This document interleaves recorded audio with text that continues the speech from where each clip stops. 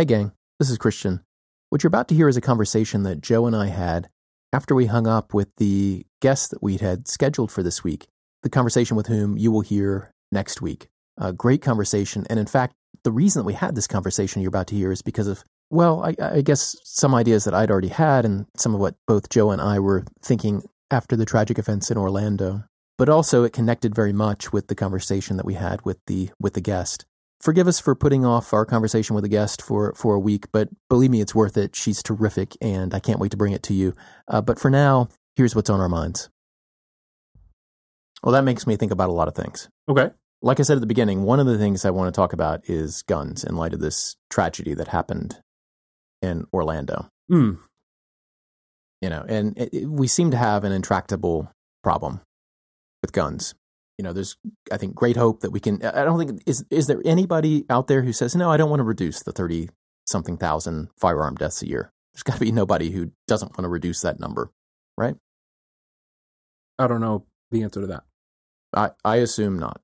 And if there is someone who truly does not want to reduce that number, then, they wouldn't say.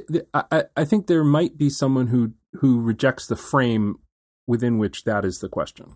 That a person might imagine that number of deaths is actually low and would be higher in an alternative set of circumstances where there were fewer firearms. Right. Well, I'm not even to the point now where I'm saying fewer firearms. I'm just saying we have this many deaths a year. Yes. And there can't be anybody worthy of inclusion in the Democratic polity who would not like to see that number lower, all other things being equal. Okay. Right?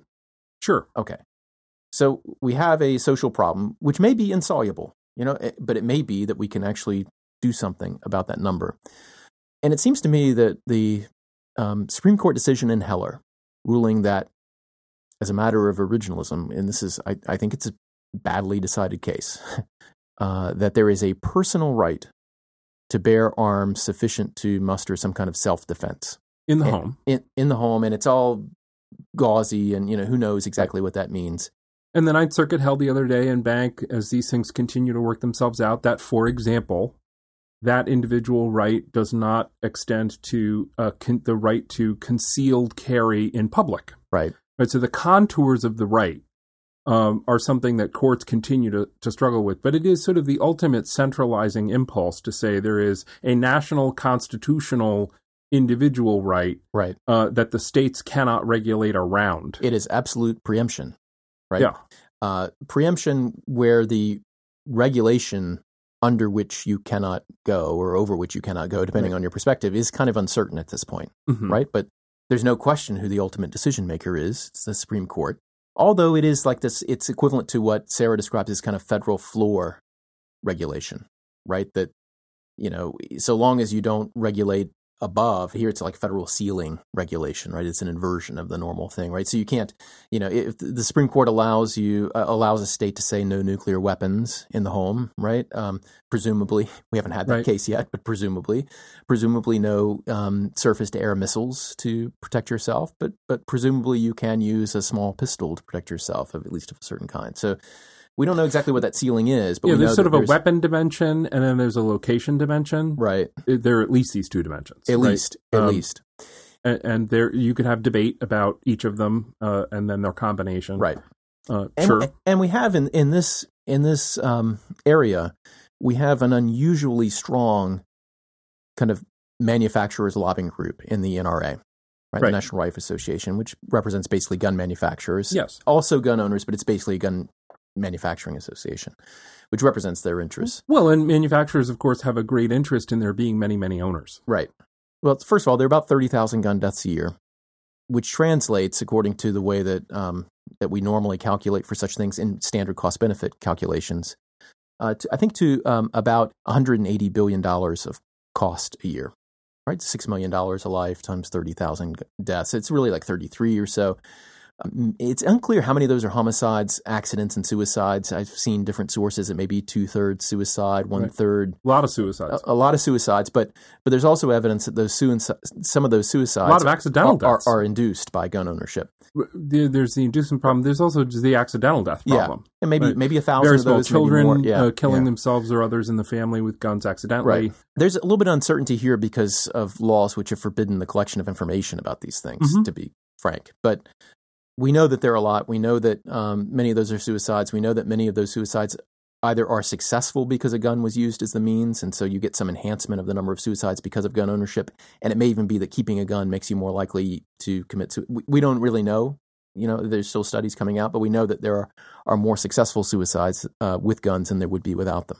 In any event, the upshot is that guns are causing a lot of deaths. They may be preventing some, but they are certainly causing a lot.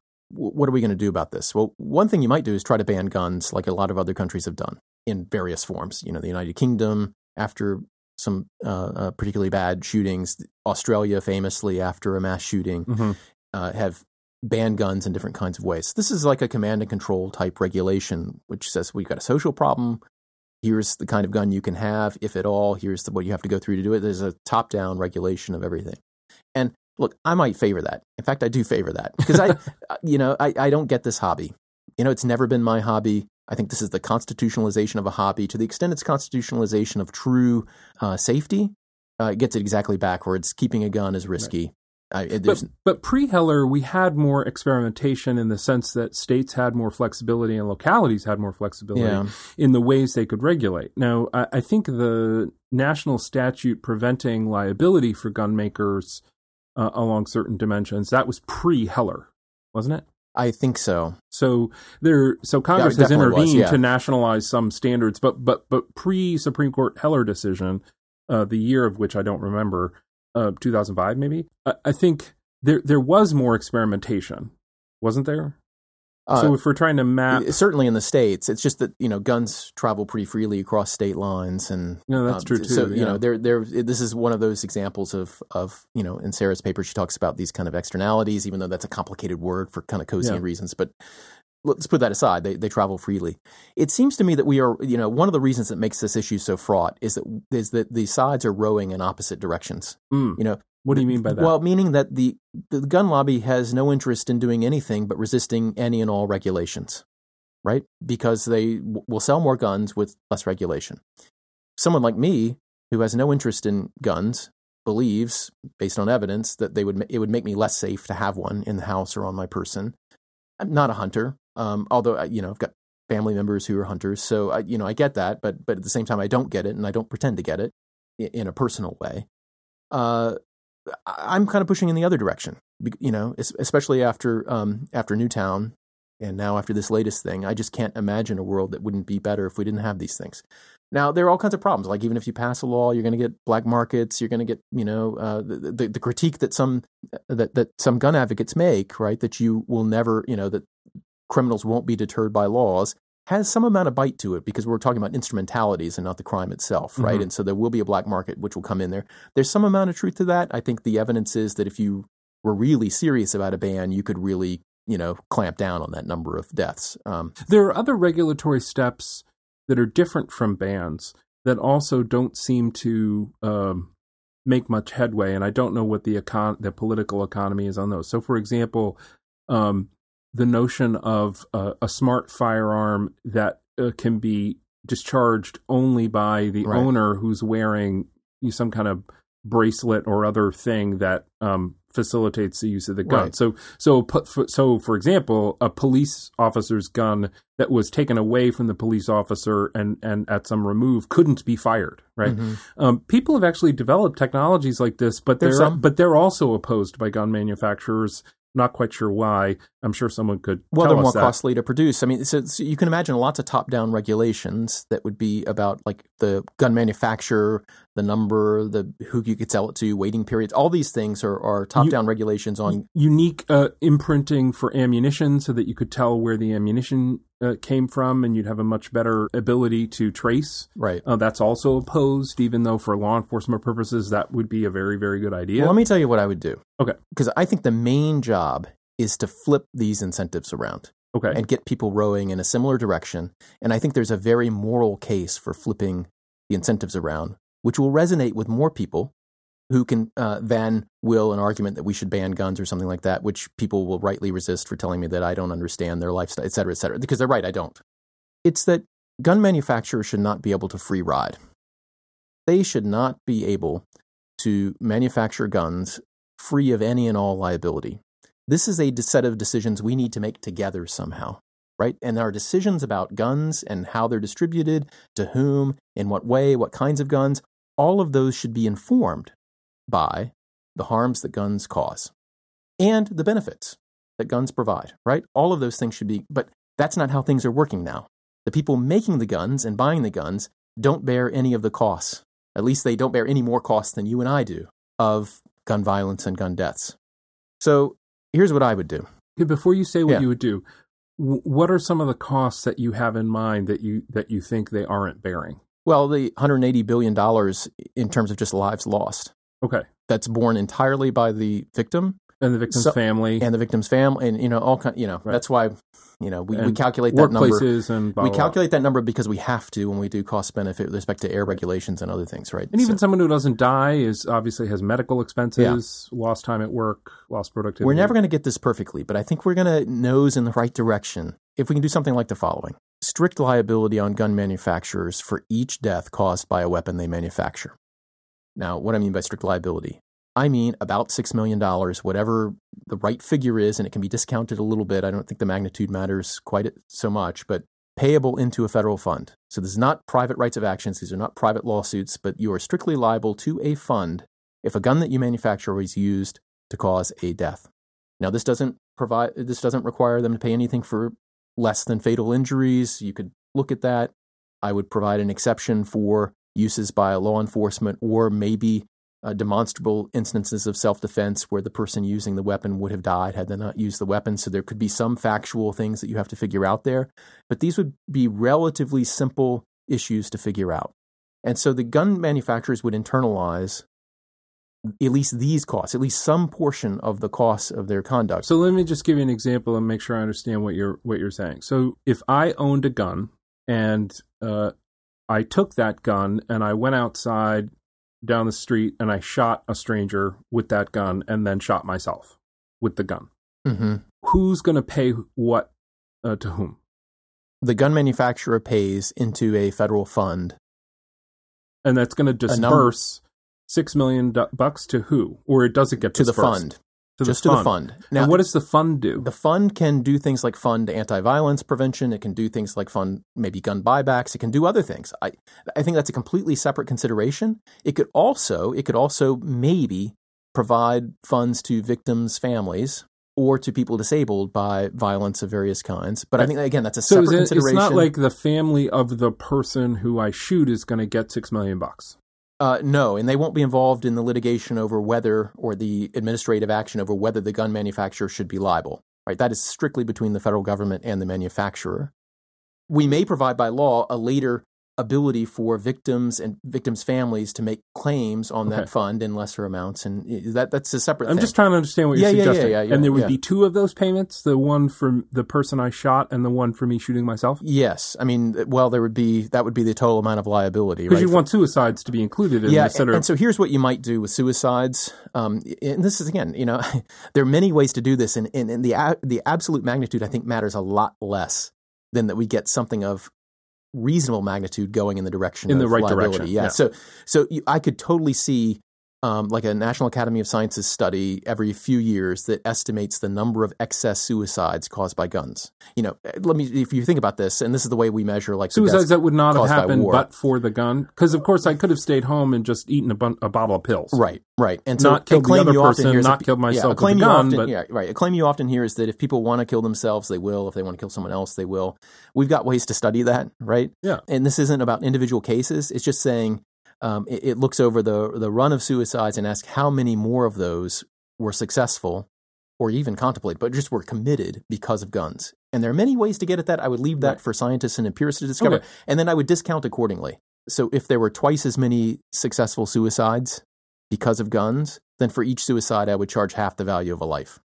something like that. So 3 instead of 6 million. Yeah. Blah, blah, blah. Yeah. Okay. Right. So, and the payment would be to the fund. The fund would get, divvied up in whatever way Congress decides to divvy up the fund. Could go toward paying for health care for people, for all people. Could go to violence prevention.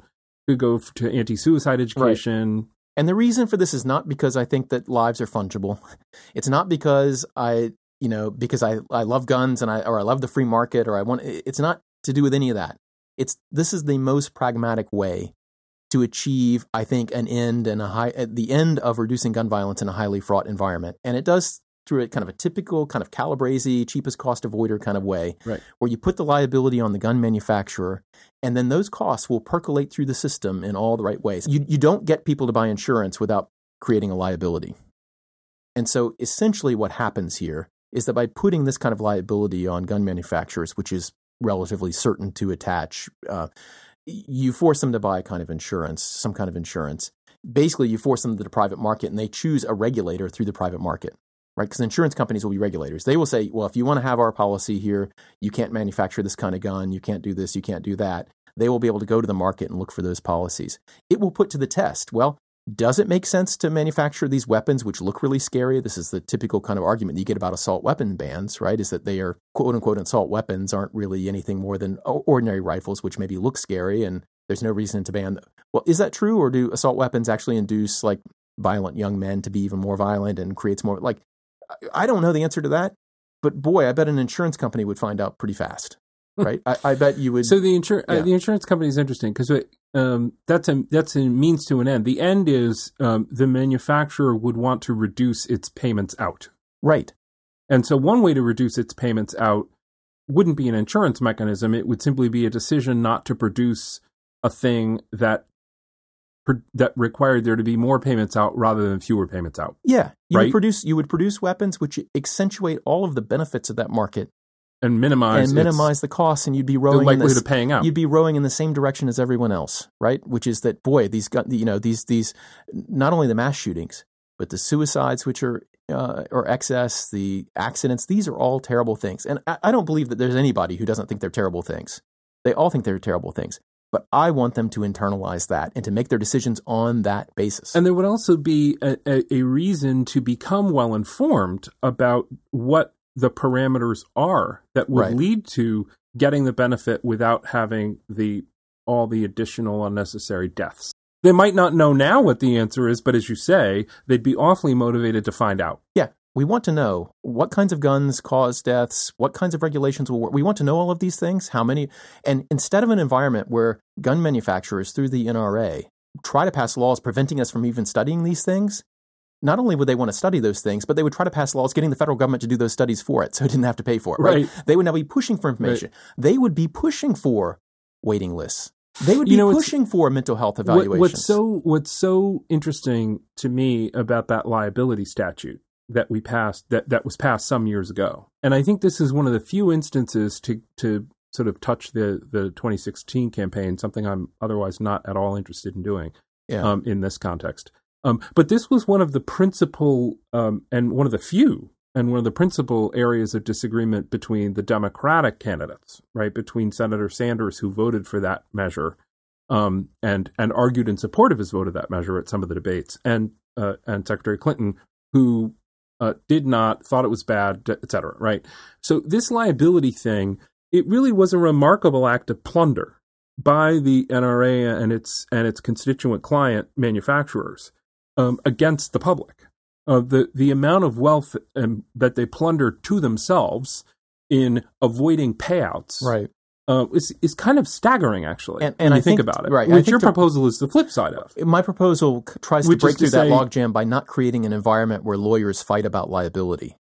Yes, you're going past because it's not about plaintiffs' lawyers. That statute was a response to lawsuits in the traditional vein in states. Right, you're talking more about a worker compensation accident fund, vaccine act fund kind of idea. Exactly. You try to reduce the issues about which people can fight to as small a core as possible. To a bare minimum, yeah. And where private individuals are not incentivized to bring these kinds of actions. In fact, because they wouldn't have this would not provide them an action. Yeah, they're not getting a private claim. Right of action. This is it's more like a fine, right? Right. For each death. Or you can think of it like a tax, right? talk about death tax, right? This would be a true death tax, right? Unlike the actual one, right. It's an inheritance tax. And I think people get hung up on. So I think people get hung up on proposals like this for a number of reasons. One reason is this idea, well, it's just going to incentivize lawyers to do, and I hope that I've explained how I don't think that will happen, right? And you should design the program not to do that.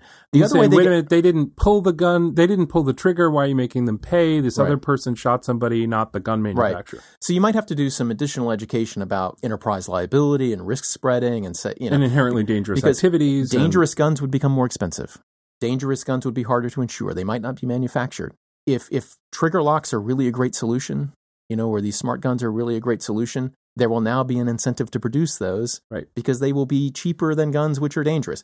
But the other kind of objection you get from people about this is this idea of moral responsibility. And it's a typical kind of objection you get to any kind of enterprise liability. It's like, why should gun manufacturers have to pay when it's some crazy person who is responsible for this, or the suicide victim who is responsible for this? Like, it wasn't the gun, and that's why. Isn't part of the answer? Look, somebody's already paying.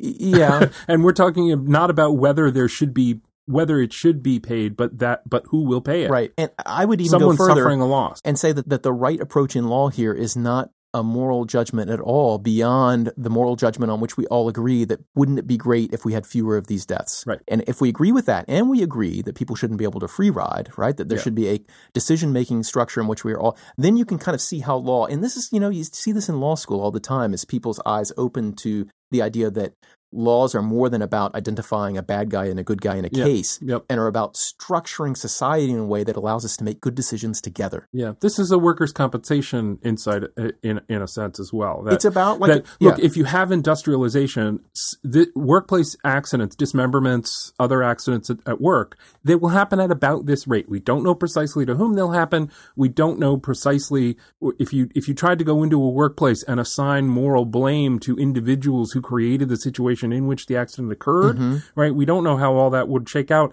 It turns out you don't need to know. You don't need to know. Yeah. What you need to do is address the loss. And it's not like you'll never have debates. Like, you could argue about whether workers' compensation systematically undercompensates, whether it provides the right incentives. You can argue about all this stuff, right? It doesn't eliminate but we are so far away from those are the questions worth actually debating. And there are questions about what happens when a gun manufacturer goes out of business because it was only producing the kinds of guns it couldn't, and then there's a murder committed with one of those guns and there's no one to pay because there's no corporate entity anymore. We are so far away from worrying about what to do with out-of-business gun manufacturers. You know what I mean? That let's do this. Let's just try this first. Hey, just one more question about the details. Would this new form of liability apply even to the existing base of guns already in private hand? Yeah. I don't see why they should be free. All right. So what would you say to someone who said, wait a minute, how are they going to tackle the problem that they've sold a bunch of guns in circumstances where they didn't have to include in their decision whether to sell it the cost that would come about in this way? Yeah. If you're a responsible gun manufacturer, you're going to come out better, I think. What do you mean by that? So how does someone do that? Let's say it's Joe Guns Inc. Right. And now this is in existence. I've sold several 100,000 firearms in the last few years. Right. What do I do? Counsel me as what am I supposed to do? Am I supposed to figure out which of my guns that are out there I should be buying back? Yeah, or like offering people, I'll give you this new one, which is safer for the old one. You just have to trade it in. Right. There's enough of a law and economist in me where I can say this is the great thing. This is the great thing about just pure tax or liability. Is people figure it out. People figure it out, right? That's why the carbon tax makes so much sense. Although you're going at a business thing. Look, I'm not I don't want to say that neoliberal economics is going to solve all these problems. Right. I think there's a great moral case to be made for vectoring us in the direction of a less violent society where people don't feel afraid, where the impulses that make people afraid of the other and afraid, I think all those are bad things. And I can have at the level of morality and democracy and citizenship an argument that doesn't include any of this stuff, that says that guns are a bad thing, right? I can do that. But as a pragmatic matter, as someone who just wants to, I don't want to see another day like Orlando. Right. I want to see fewer of those. We'll never get to where we see nothing like that. There will always be violence with us. But you know what I mean? I do, and that's why this retroactivity and it isn't that in a way, but it is in a way. The reason I'm asking about it is because I think your idea would be a less good idea if, the day after the statute passes, all of the gun makers declare bankruptcy and reorganize so that they're not at all responsible for their backward sales. Right. So I think this has to be. There's an interesting. There are going to be some piercing the veil. And here's a very that. practical reason why, because interesting piece that's been on Vox about one way to look at the problem that we're confronting nationally from and I think in a way it's a public health perspective, is to say there are really just too many firearms, and that's an especially hard problem to solve. So that's why this backward-looking thing's on my mind, because it seems like part of an answer needs to be, we need for there to be fewer of these firearms. I think as a pragmatic matter, which is one of the toughest things to think about how to handle. Two responses to the things that you've just raised. One is that as a practical matter, the compromises that you would need to get here. First, instead of having multiple battles with the NRA, we would have one. We would have a battle over this, right? And then we're all moving in the same direction. But I think as a practical matter, to get to that first victory over the NRA, you would probably have some kind of step-up system where the liability ramped up by year. Okay. Right? So you wouldn't charge the full amount in the first year and the second year. And you do some modeling to figure out liability so that people wouldn't necessarily go out of business, I guess. I don't know. The other thing you might consider, if a manufacturer is truly out of business and you can't pierce the veil of another corporation, which actually has all the assets from the other one, but if you can't do that kind of thing, then maybe someone who sells a gun, which no longer has a responsible manufacturer, takes on some amount of liability from that sale. So if there is no manufacturer associated with the gun that I'm about to sell to you in my gun shop, maybe I take on some liability. And, there could be a list. There could, you could do those sorts of, we already do some of this kind. So that's a possibility, as well. So do you have more to say? No. We should say more. but I don't have more to say. I mean, honestly,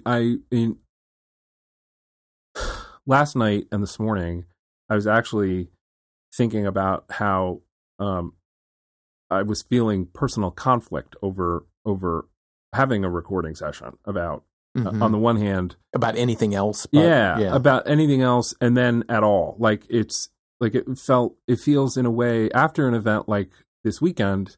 And then the sort of appalling treatment of it by some people yesterday. I just sort of want to be by myself and not talk to people about anything. And then I thought, but it really would be great to have a really interesting and fun conversation with someone about great ideas, and that's positive and that's affirming, and that's the part of my brain that won out. And we had a great conversation with our guest. And so that was cool. And then I dragged you back into this thing. Well, but this is they're related. This is an interesting idea to think about. I mean, I do think you're right. We need some really fresh thinking. I mean, one of the really awful parts of yesterday and Sunday evening was just sort of watching the tape play again of this. We're now in a pattern. It virtually feels like some sort of Star Trek time loop or Groundhog Day, where you basically do the same things. And there was that tweet, after every mass. We had enough mass shootings that there's now a script that lasts for about 48 hours. That you can pretty much measure mass shootings and how severe they were by the gaps in the NRA's Twitter timeline. Right, it just stops tweeting, and then it comes back and does says that we shouldn't be blamed. And there was this tweet right after Newtown that's relatively soon after Newtown that said, I knew nothing would ever change when, America decided it was tolerable that, 20 elementary school kids were gunned down and decided to do nothing. Yeah. And I feel like we're better than that. Not in the sense that we should all agree with me. Right. Right. Not in the sense that we should all agree that guns are terrible and should never, like, I just think we are better than saying we cannot possibly solve this problem. And I think one of the ways you solve the problem is to recognize that we have different views about values, right? The value of a gun. But we have pretty similar views about the sanctity of life. We may measure it slightly differently. We may measure responsibility for deaths a little bit differently, but we all want to see them go down, right? The number of deaths go down. And I think we can get there if we if we just get us, if we can align people to make decisions where they're all deciding in the same way, it must be dehumanizing to be a member of the NRA and to be thinking as soon as a bunch of people are shot up, we've got to deflect attention away from guns, right? I know they say that the problem is there aren't enough guns and we can solve this problem. I can't believe that they all actually believe this, because even in the old Wild West, there were gun regulations in town. Right. It was never the case that people protected themselves by arming to the teeth everywhere they went. I just think that's not a good way to live. But I do understand the sentiment that after something like this happens, and then you hear someone like me, who's not I'm not a gun guy, who says, we should take all the guns, or we should ban assault weapons, or we should do this, or tax ammunition, or whatever it is. And you're thinking that person doesn't understand guns, and they're coming for mine, and these are very important to me. And I actually think that taking my guns isn't going to help this problem at all. Well, we're never going to agree on that. That's a tug of war where there are two people on either end of the rope, right? On every single issue, whether it's waiting lists, whether it's background checks, whether it's regulations on the types of guns, there's always going to be one cultural group on one end of the rope and another on the other.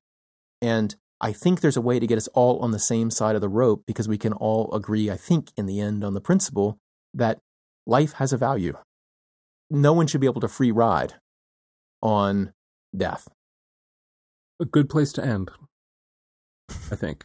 I can't improve on that. Well, that statement.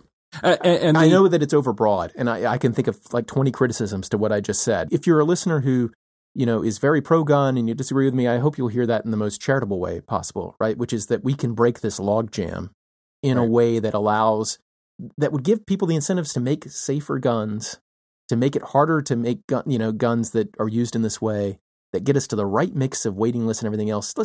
Boy, I'd love the gun people to be thinking about this stuff. I'd love people who are really into guns to be thinking about the best ways to reduce mass shootings, or the best ways to make a gun that isn't really that great for suicide, or a gun that, I don't know how to do these things. I'm not a gun guy. I don't either. I mean, but it does seem that the answer, at least in the last few years, the answer from the NRA has been, the answer is for there to be more guns. Yeah, and that's nonsense. And I actually think that they don't represent, A, what is best in us as a people, B, ordinary people, C, ordinary people who like guns, right? I think it's those people, the ordinary people who really like guns and like their guns, who have been isolated from those of us who do not, like me, through these kinds of events. When you say do not like me, you mean you don't own a gun and you don't want to own a gun. No, I don't want to take on that risk. And, it's certainly possible that there could be something that happens one day, home invasion or whatever else, where if I'd had a gun, I could have protected myself. But you know what? I'm not going to live in fear of that. And I probably wouldn't have a gun even if it were much more dangerous around here. That's me. Other people want to make a different decision. We can have a different conversation about fear and what it's, right. That's a totally different conversation. But when it comes to hunting and other things and having a weapon in certain places, if your move is, look, what we can all agree on is that we're all anti-death. I might be anti-gun, you might be pro-gun, but all of us are anti-death by gun. And we should all be thinking about ways to reduce that. Right. Here's what I think the wrinkle may be is when the argument is, look, but the only way to get fewer deaths from guns is for there to be more guns. It takes us pulling on the same side of the rope and gets us back on opposite ends of the rope. It may not. Do you see what I mean? Yes. And my proposal is totally agnostic about that question. It may be. It's really not. Because it makes it. Because firms that are there to make and sell guns now have a more costly enterprise to run. And so it will reduce their ability, and that will make guns more. You yourself have said it will make guns more expensive. Some at least will get more expensive. Some will become infinitely expensive. They will no longer be available. Right. So it's not the case that you're agnostic. Well, I think I am, because it may well be that what it incentivizes is the creation of, smarter guns and trigger locking things, or guns that are kept in a certain way, or certain kinds of gun safes, or certain buyback programs for certain kinds of background checks. But all of those things that may make guns safer, if they can be made safe, may make them more attractive to people on the margin. It may be that more people buy guns if guns are safer. I don't know. I mean, there could be twice as many guns and there could be fewer deaths. That's a possibility. if the smart gun that you described, if that were the only kind of gun, if no gun ever fired unless it were held by you, right? Okay, and it were made in such a way that made it like, I'd rather try poison than a gun for suicide. Like, you can imagine all kinds of different things that would make the gun basically safer. They may sell twice as many. People may they may incentivize a certain kind of person who's not a Tea Partier to want to go to the shooting range. I know a number of liberals who have, for whatever reason, gone to the shooting range and say, that's a lot of fun. Mm-hmm. Sure. Maybe there'll be more of those people. But right now we're in this cultural battle, right? This tug of war where you got to be on one side or the other. And we don't have to be there. And so I think I truly am agnostic about the number of guns and everything. I think, again, personally, I wish there were, fewer of these death-causing things. But, in the end, if they were all safer and there were more, I don't know. As long as there were fewer deaths. Yeah. From them. That's the question we should be focused on. Since it's the one we agree on. Since it's the one that we agree on. And I think there's a strong moral case to prevent to spread the costs among people who use these things and not to free ride. Secondarily, exploring whether or not pursuing the hypothesis that we're all on the same end of that question would be good, because it would be good to know if we weren't all on the same end of that question. Because there's a piece of me that actually thinks we're not, but I can't articulate why or how. So it's just a nagging feeling I have. think it makes us better as a society when we assume that we... This is my point, right? Yeah, so yes, let's assume that and find out. Because it's either right, in which case, awesome, or it's wrong, in which case, boy, we really need to find out that it's not true. Because then we really have other important things to evaluate. And you can compare it to things like the auto industry and other industries that are heavily regulated, where there are very similar number of deaths in the auto industry from car crashes. And there is liability on manufacturers for manufacturing defects. Yep. But for intervening causes, right, then you put liability on others. But the point is the liability is always there, right? There's insurance, there are robust insurance systems in the auto industry. There's nothing like that for guns. Zero, as far as I can tell. And we need to force it. And I'm forcing it in the most, with this proposal, in the most, I think, the most libertarian possible sense. I'm not making any presumptions about the kind of regulation, about even necessarily who should buy insurance. Right? Because the gun manufacturer could insist on gun retailers buying it. You can imagine all kinds of ways the market will... Does owning a firearm affect... Here's how ignorant I am. Does owning a firearm affect the annual premium for homeowners insurance? I don't know the answer to that. Is it legally prohibited from affecting your annual premium? Boy, that's a really good question. I also don't know whether it affects your... I don't recall ever being asked for health insurance. Yeah, I mean, not like you're asked about smoking, right? But Right, because now you are asked about... Not only that, you have to annually kind of certify it in terms of the rate, the insurance rate for group healthcare and that kind of stuff. Is it that those companies are afraid of kicking up a firestorm if they ask about it? Or is it that they are forbidden from doing it? Yeah, I don't know. Or do some do it? Or have some concluded the evidence is ambiguous enough about, the actual, I don't know. Actuarially, it's not worth on a person-by-person basis. That's what I mean, Yeah, I don't know the answer to that. Yeah. But anyway, we'll come back to this. I think we've done enough on this for now. I just felt compelled to say something about it, to make a suggestion that I thought could, you know what I mean? I want us all to be thinking of ways to move past this deadlock that we're in. So I don't know if this is helpful or not for people, but I felt compelled because, these tragedies keep happening. I'm like, people say, well, we're not going to do anything. There's the Onion article about, why do these things keep happening? Ask the only country where these things happen, right? I don't paraphrase of the headline. Right. Well, do they have to happen? Cool. Not cool at all, but we'll stop there. No, cool that you're saying this is why it's worth talking about. Yeah. Is because we need to try to get to our better selves. Yeah. Here. That's cool. I think our listeners are hearing that even more than usual. We are kind of meandering it here, not wanting to end it, not knowing where to end it.